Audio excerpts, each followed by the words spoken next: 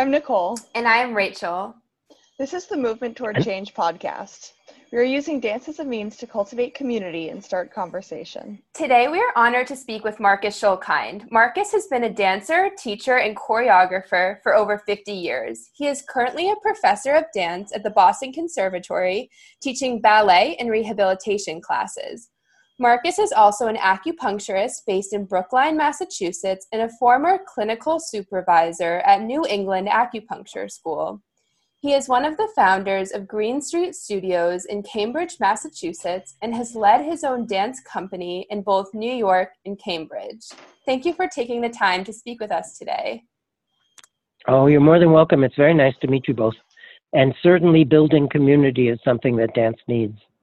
Well, something that everything needs, especially now with the COVID, because we're so isolated that things that we could find other people to share with is not so available now. So you've had such an incredible career thus far.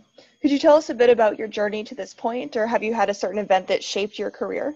I think the things that were my learning curve adapters were the injuries I've had. So when I had some significant injuries, it kind of made me have to turn inward and reflect on it, retrain myself, and find a way to grow from it, change from it, adapt from it, and learn from it. So I guess it was probably 37 years ago I came down from a jump incorrectly and tore an anterior cruciate.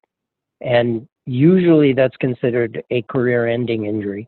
Not so much anymore, but at that time it was, because the surgeries weren't terribly good. So they made the repair too tight. So they can do it two ways. At that time, they either made it really, really tight so that you were stable and strong on that leg, but you didn't really get the full range of motion again. So that was my problem. And then I would almost come back to dance and end up tearing a meniscus because it was too tight. So I had a total of 5 knee operations over the course of years. And each of them became progressively more and more of a learning experience for both my career and how well I taught, and also my temperament. Because I became, I think, with each injury, a much more knowledgeable, better teacher, because I didn't want anyone else to ever replicate that injury or have that problem. So that became watching people in any kind of class torque their knees became something let's talk about this right now. Let's not have this happen. Let's think about what we're trying to do with that joint, because that joint is still probably our weakest joint in our body. My favorite, I have a friend who says that on the first 6 days, God made every joint in the body, but on the 7th day when God rested, he made the knee joint. He just wasn't thinking quite as much as he should have been, because every other joint is either a semi-ball and socket or a true ball and socket, and a ball and socket has the ability to rotate easily and muscularly can be very strengthened. But the knee joint is just a really difficult one. So anyway, I think that's what changed the vector of my career and changed my sensibility about the responsibility of a teacher, and also the responsibility about somebody who is wanting to choreograph on people and not do it in a way that threatens them. So what is acupuncture, and in what ways is it beneficial to dancers? So, well, okay, let me read you something that I wrote on my webpage for my business, because I wrote this. So I've been doing acupuncture for 23 years. And here's what I wrote, because this is just like 2 paragraphs to describe something that is worthy of 25 to 80 years of study from the point of view of how complicated it is, and also how miraculous it is as a theory. Acupuncture is the ancient Chinese healing modality that uses various techniques to restore the balance to the body's internal and external energies. Chief among these techniques is the use of sterile disposable needles whose insertions into the body tend to be painless and even relaxing. The concept of a balanced flow of energy in the body is one of the central ideas of acupuncture in traditional Chinese medicine. There are 14 meridians or pathways of energy. The vital life force that flows through these pathways is called qi. Each meridian has its own path and direction of flow. If the qi is balanced and unimpeded in its meridian, a person is said to be in good health. If the qi is weak, blocked, or flows against the pathway, pain and disease are usually apparent. So my life is really interesting because for the first umpteen years, I was dealing with external energy in terms of dance. And then for 23 years, I've been dealing with that plus the internal energy of the body.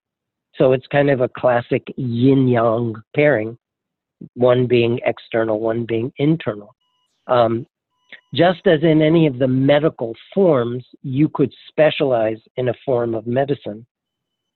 There's very much room within the traditional Chinese medicine to specialize in a form as well. So I've been specializing in structural body usage, by which I mean how the functioning externals, joints, muscles, tendons, bones work and move, and how to build and strengthen and help people heal better from those kinds of injuries.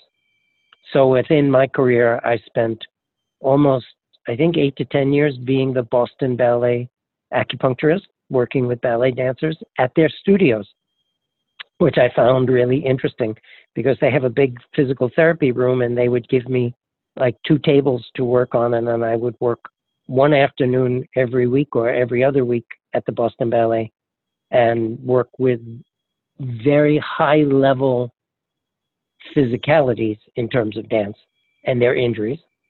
And then I also had my private practice in Brookline, where I would be working with all kinds of different things, not just structural issues, but people coming in with endocrine diseases, thyroid issues, for example, or sometimes cortisol issues, depending on what the person has.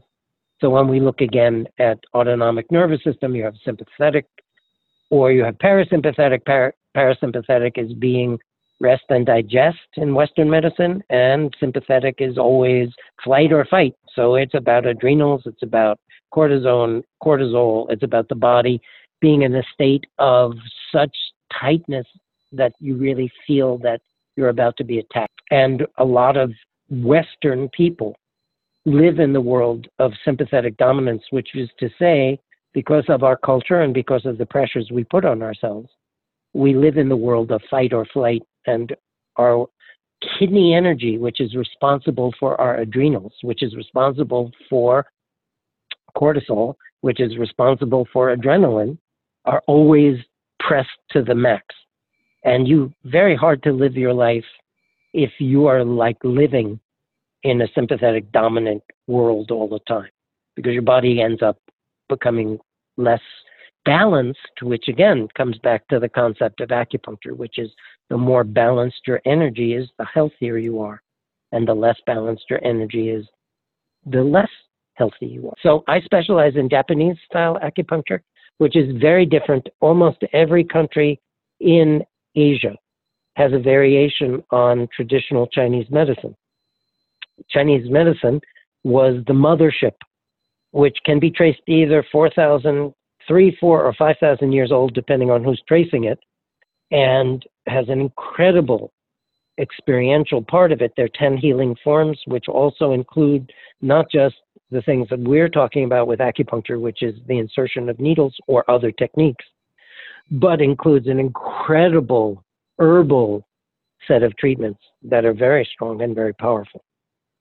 So, and then there's martial arts.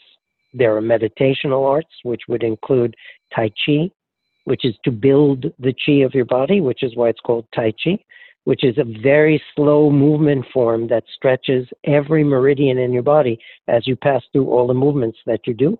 there's this other form of medicinal work that's movement-oriented called Qigong. Again, the key word you're hearing is Qi, which is that invisible energy flow in the meridians of your body that keep you healthy and that are part of another form. The problem in the past with Western science looking at acupuncture is that Qi is invisible. And that goes against the whole Western scientific model, which says, if I can't see it, I can't measure it. If I can't measure it, how do I know it's real? Maybe this is all, you said it would work, and therefore my body thinks it'll work, and therefore this isn't real. This is just some psychological thing that's happening. What's happened to disprove that is an incredible amount of research in the last 30 years where they are actually doing PET scans of the brain where they will insert a needle and that part of that brain will light up that could not be happening for any other reason than that needle entered the body. So now we have so much more proof that this is actually something that works as opposed to not. But again, many Western science are very skeptical of this. And then some of Western science isn't so skeptical of this. It just depends on who you're talking to and how they feel about their skill set and knowledge that they've learned about acupuncture. Japanese acupuncture, with the kind that I do in particular, embraces a little bit more of the Western ideas of pathology and science, which other forms don't as much. So I can talk about endocrine systems and having treatments for that because I was trained in that form, as opposed to other people who would see it in a different way. So one of my masters, who is a woman named Kiko Matsumoto, and she's very structural. So part of my training is with that. One of my other masters is a woman named Diane Iulano, and she embraces a lot of Western science. So I have in my practice cold lasers that I use and LCD therapies because light may be the new healing practice for the future. Variations on ways of using light. Light being lasers, light being LCDs, light emitting diodes, and light crystal diodes. And we use those on muscular therapy things, and they're very, very powerful. So I can embrace that and use that in my course of the kind of acupuncture I do. But a lot of other acupuncturists poo-poo me because they don't think that laser work or adding anything to it is really acupuncture anymore. So again, another shift of the way things are going and are looking at various things. My feeling is that anything that would help a person get better is an appropriate therapy as long as I'm licensed to use that therapy. I would never use something that I wasn't obviously licensed to do. There are 384 points on the body. Actually, it's a little bit more that you can needle to affect the change of the qi in a meridian. So that's another way to look at this all in terms of acupuncture.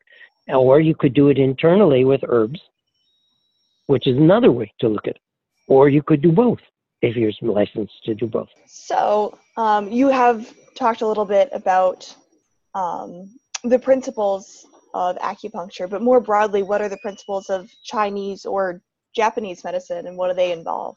Yeah, well, basically what I read you in terms of it being, it could be a meridian-based therapy, which is meaning, for example, if you came in and let's say you had a sprained ankle, that was your main complaint. So this would be, you've just come to me, I've never met you before, you're a dancer, and you barely can walk and your ankle is like so blown up and you have on an ace bandage and you have on a couple of crutches. So we would start talking first and I would say, obviously, at least one of your complaints is the fact that your ankle's not doing as well as it could. Is that your main complaint? Why are you here? What would you like to accomplish and how can I help you? Because that's really the main question is, what do you want to work on? Knowing that regardless of what you tell me, I'm going to work on the energetics of your body as a whole based on my diagnosis.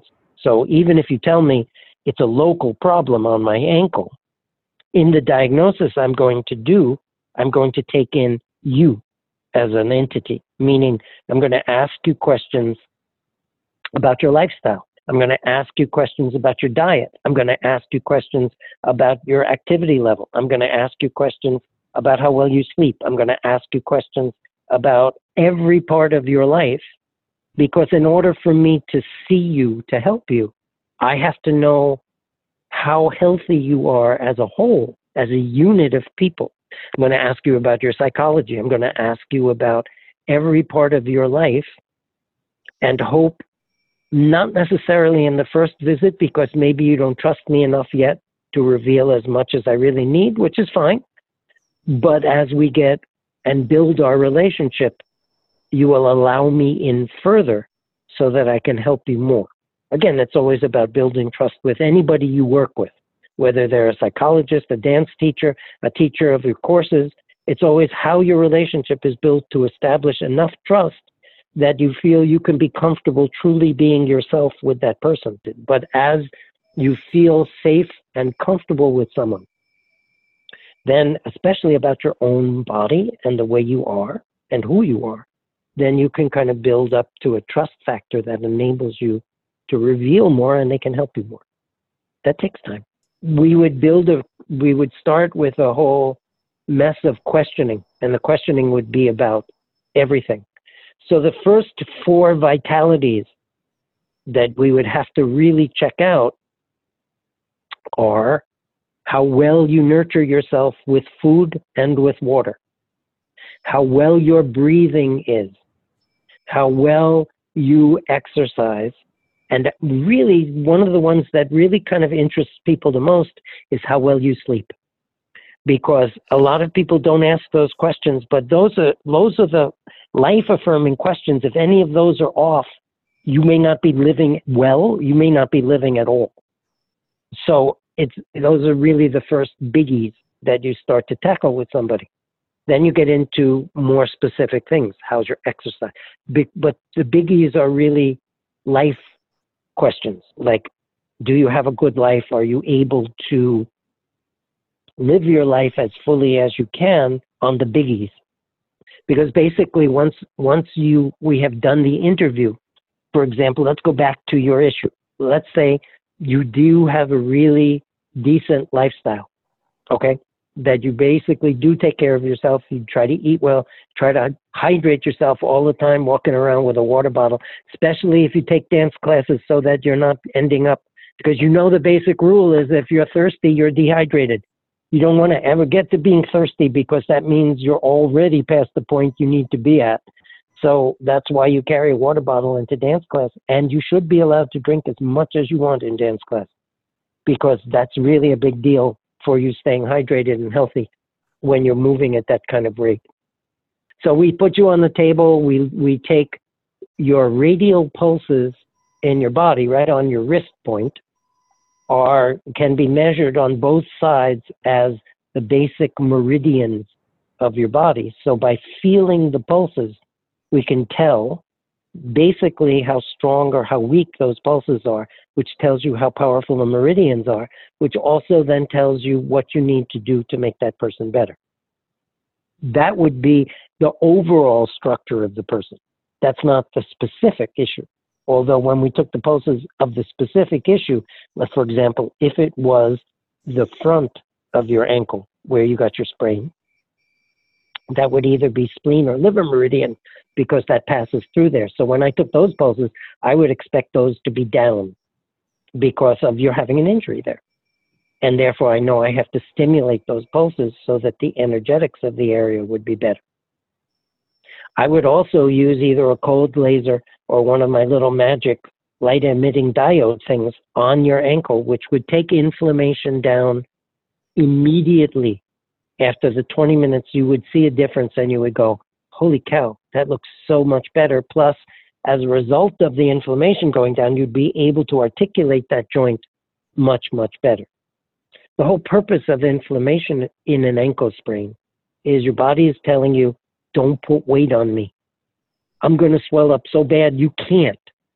But once you know that, and they put you on crutches, and you know that you can work around it or put you in a boot, then we can actually work on taking the inflammation away from you because you don't need it. You know that.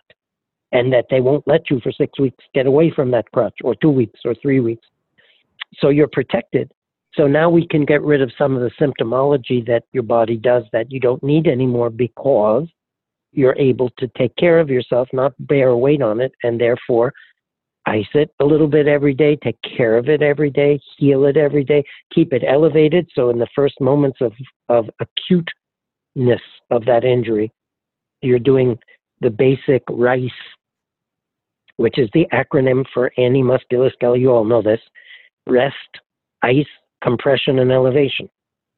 And that's what, if, for example, if that happened to you in dance class, and I was a responsible teacher, and I saw you go down and you're on the floor crying, then I would stop the class, generally carefully slide you over to the side, elevate your leg, put an ACE bandage around you, and put some ice on it right away. That would enable you to spend less time healing because you're getting immediate attention. And that's a big deal. Then, someone would probably call 911, but, getting to somebody who's an orthopedic person right away would also save you some time. So you get your boots and your crutches on and you start to really deal with that. And in between that, you have 2 acupuncture appointments every week that help you deal with the symptomology as well. And you're cooking, and it doesn't take so long then perhaps to heal for you because you're doing all the right things, and you're drinking, and you are also eating well, and you're resting well. Sleep, which is something people don't really pay enough attention to, especially, I might add, and I'm not making any judgment on you guys, but college kids don't sleep much because they're away from home for the first time. Life is a dream. There's so much input, la, la, la, la, la, la, la, la, la. The workload's overwhelming. They just don't think, because they're young and healthy and beautiful, that it's going to be a problem. But honestly, sleep is where we do our deepest healing every day. It's also where we take the memories we're trying to put into storage and put them into the deep memory storage so we can recall them, happens when you're in a deep sleep cycle. The real issue is if you're not sleeping deeply and fully, you're not on a pedagogical mental level, being able to take that information as it hits your hippocampus by way of your limbic system, and it gets put into the deep cerebellum points that it needs to go to, because this is all brain chemistry.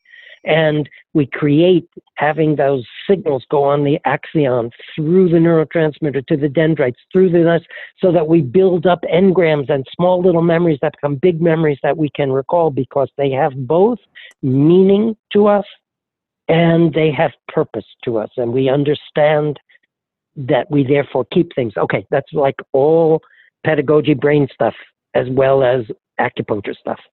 If you hadn't seen the Western orthopedic person, I would make sure you had on an ACE bandage and that you were going to see somebody immediately. I would unfortunately probably send you to an ER so that you could get a pair of crutches, unless you had an orthopedic surgeon in your life already and you could go to them, and a boot, because those would be the first things to check out. And then they would do either an X-ray or an MRI to make sure it didn't need some kind of surgical procedure to save your ankle, blah, blah, blah, blah, blah, blah.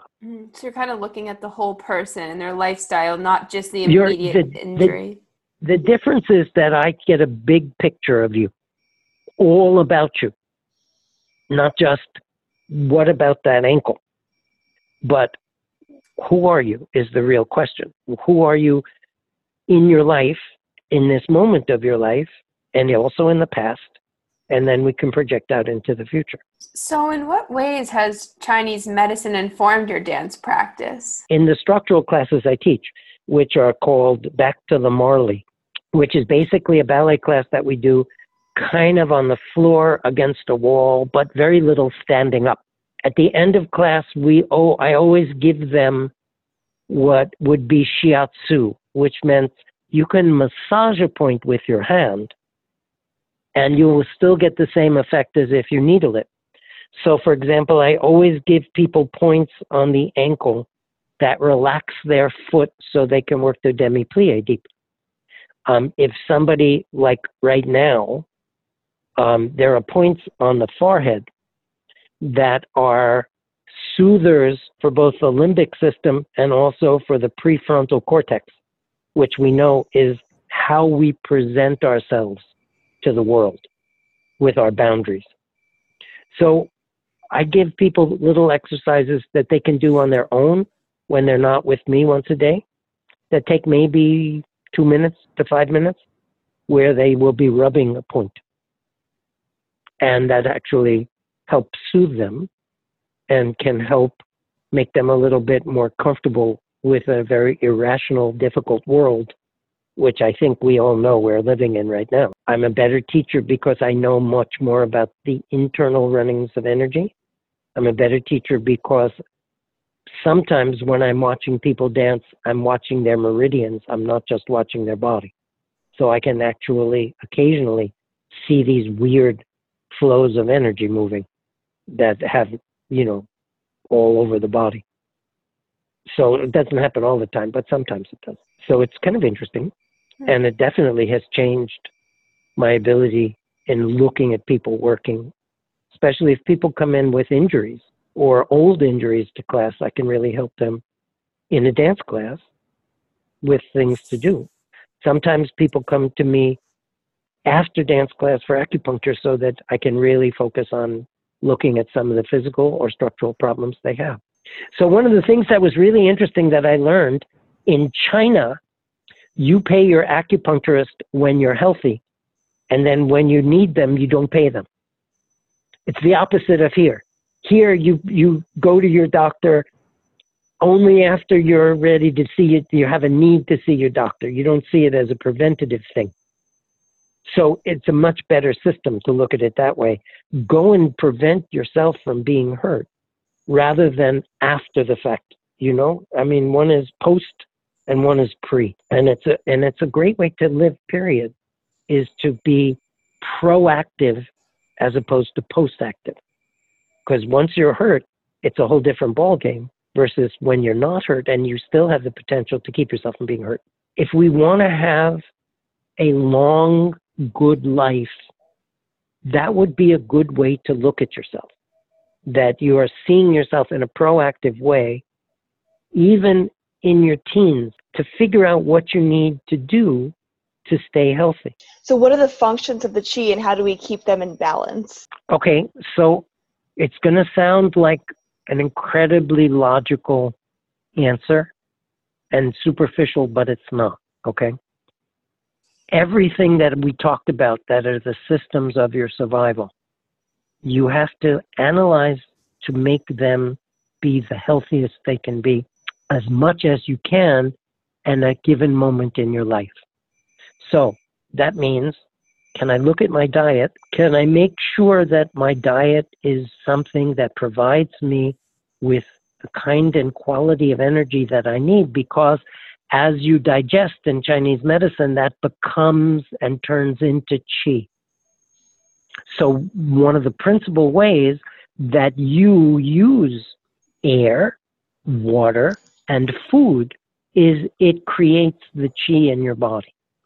It creates the basic health of your body. If you have a diet that's unhealthy, you have to decide you need to change it in order to make your qi better. If you don't drink enough fluids, you have to decide to change that because that's going to increase your qi. If you are living in an area, for example, it still appalls me that we have an area in New York State where they still have changed and haven't fixed the amount of lead in the water there. That's Buffalo. It appalls me that we've ruined Mother Earth enough that every day as a human being here in this country, Boston water's not so bad, but water itself isn't the way it was 20 years ago. Air quality is not the way it was 20 years ago. Food quality is not the way it was 20 years ago or 30 years ago or 50 years ago. You make a choice in your lifestyle. You make a choice of sleeping more. You make a choice of psychologically being healthier because either you pursue therapy or you find a way to eliminate some of the stressors that cause you to be wound up too much. It's a choice. It's a choice in terms of these are the basic ways. And what I was talking about with young women, you have to do enough exercise, whatever kind it is, to keep your chi moving. You can't be a couch potato and expect that your body is going to be fine. It's a lifestyle choice. It's really about you deciding to do that. And it doesn't matter what you do. There's no good, bad. It's doing. Even if you went out and you walked 6 days a week for an hour, you got it. You're moving. Your chi's happening. Your hip flexors are moving. Everything's happening. You're dealing with your balance. You're dealing with being in space. You're breathing more. Your cardiovascular rate is going up. All of that. So it doesn't matter what it is, but you need to make a conscious choice in your life. And even if you have children, then you educate your children to do that with you so that they too understand that this is what they need to do to keep themselves healthy as well. So that's one thing. Then the other thing is you have a lot of choices to make yourself healthier. You could choose to do a meditation form like Tai Chi or Qigong every day. Once you learn it, Qigong exercises are really not simple, but they're not that complicated. And once you get a basic short yang form of Tai Chi, you could be doing that every day, just the same way you might be meditating by sitting in a lotus position. Yoga. All of these forms aren't so unconnected because they're all, whether it's a chakra, which would be more about yoga, or a meridian, which would be more about acupuncture, you're still looking at a body systemization that utilizes the movement of that systemization and makes you therefore healthier.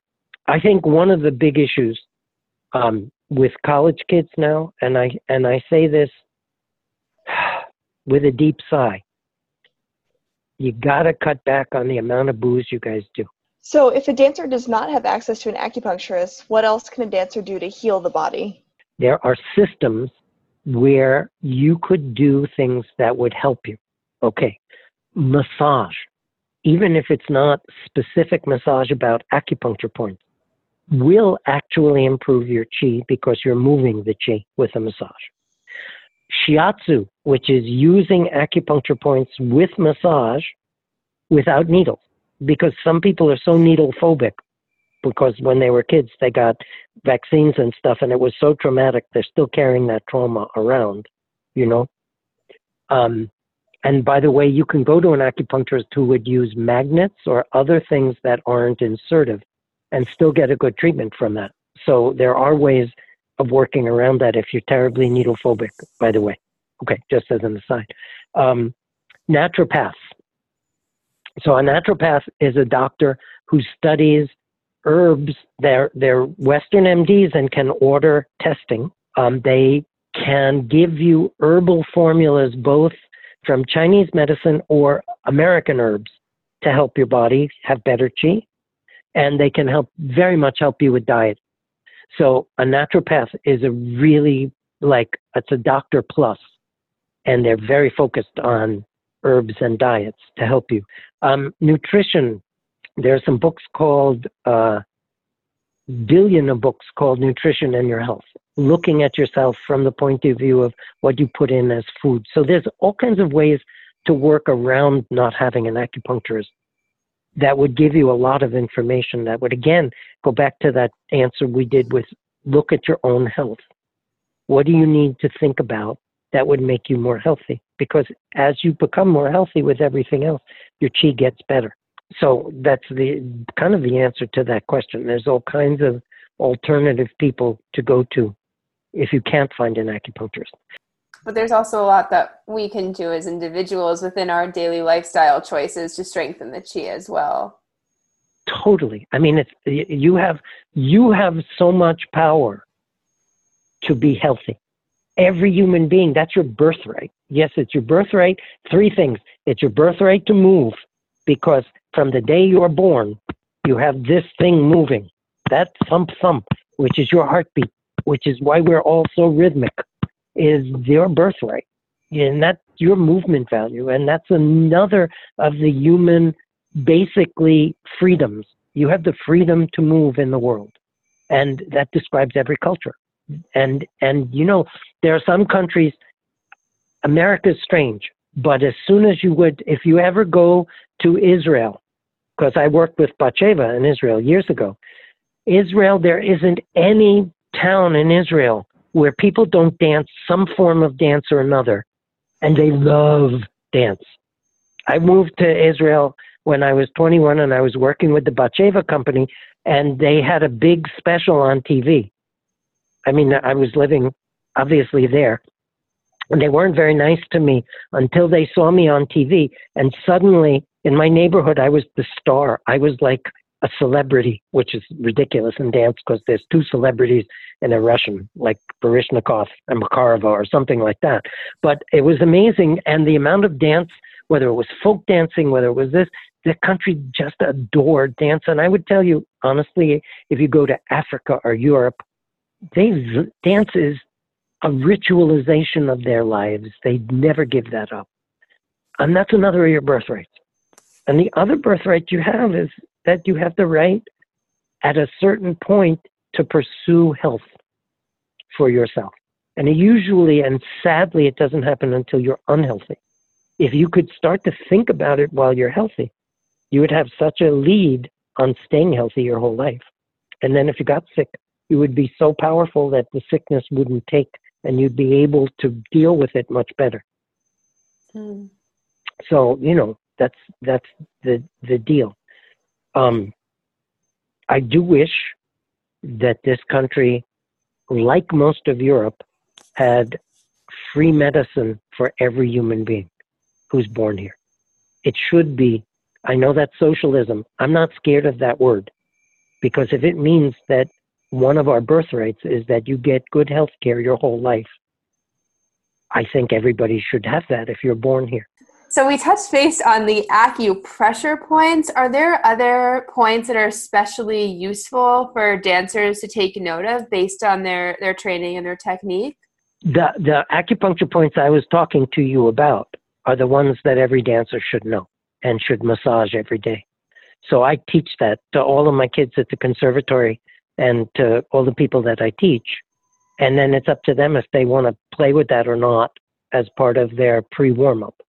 You know what I mean? Or part of their practice.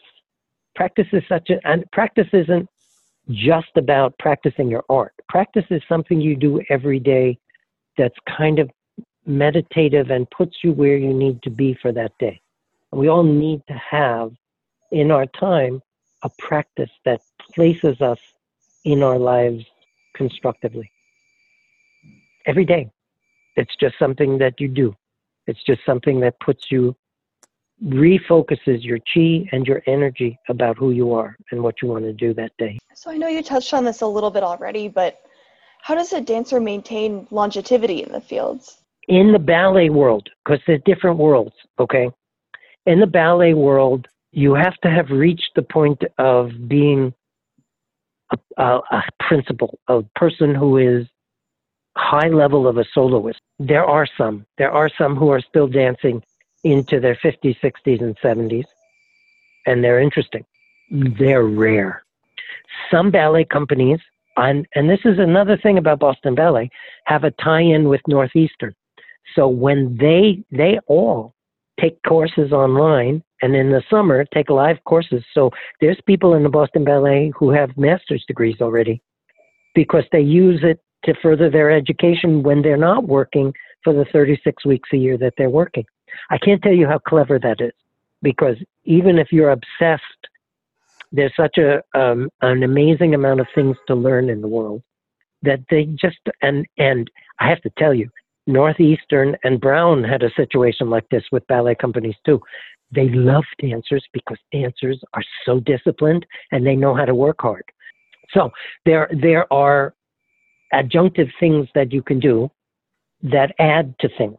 So a lot of then older ballet dancers become ballet teachers, can become choreographers, or even company directors. Modern dancers go on a lot more. So I think what keeps things sane for you is how many injury levels you've had in the course of your career and whether they were major or not.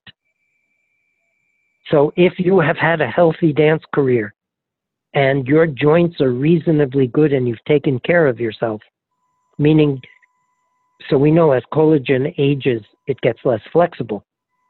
That which was a sprain in your 20s and 30s becomes a tear in your 40s and 50s because of the nature of collagen, right? So you know things change and you have to take care of yourself more. I think it's a difficult thing. The longevity issue is a real problem, but Martha Graham danced until she was late 70s. I still demonstrate, but I was performing, let's see, I'm 72. I was 60 was when I said it's over, because I couldn't feel happy with what my body was letting me do. And I was very capable up until that point, and the lack of capability, I couldn't see my way clear to choreographing less capable dances. That was the issue. I mean, if I had decided I'm becoming a minimalist now, I'm just going to do small gestures, that didn't interest me as much. So I said, okay, I'm not ready to keep being on stage. I feel like it's not valid for That's me. a very individual decision for a dancer when they decide to make that. Totally. So what is the number one piece of advice you would like to give to the Movement Toward Change dance community? Okay. I'm going to tell you what I think anybody who wants to be a performing artist should think about.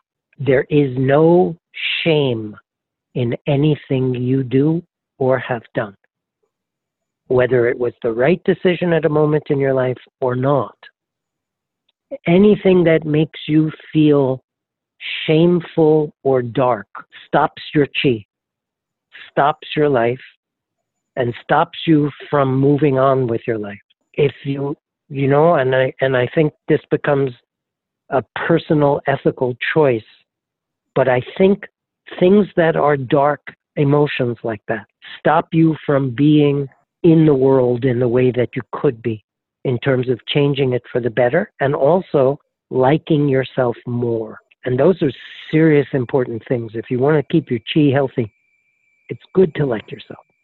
Or it's really good if you can just get to the point of not hating yourself and then get to the point that you like yourself, because that's really, really good. But I think feeling if you made a mistake and it was shameful or you did a mistake, I think celebrating the fact that you can share something as powerful as movement and celebrating your abilities to do it and celebrating all the commonality you have with each other is one thing that would be part of the question you just asked me. The other part is not being so involved in the horrible choices we make in life that you stop being able to celebrate and you stop being able to live your life well. So if you have some of those things, find a way to work on them.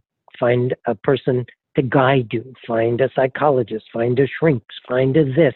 Find a series of friends who've gone through it with whom you can exercise your demons, so that those words that are about numbing and destructive internal processes to yourself. Like I just picked shame because it came to the top of my brain first, but there's a lot of those words and a lot of the activities that we've all done in life that are difficult and that we need to not just forget about, but that to resolve in such a way that we can still see ourselves as good people and worthy of movement, respect, and life.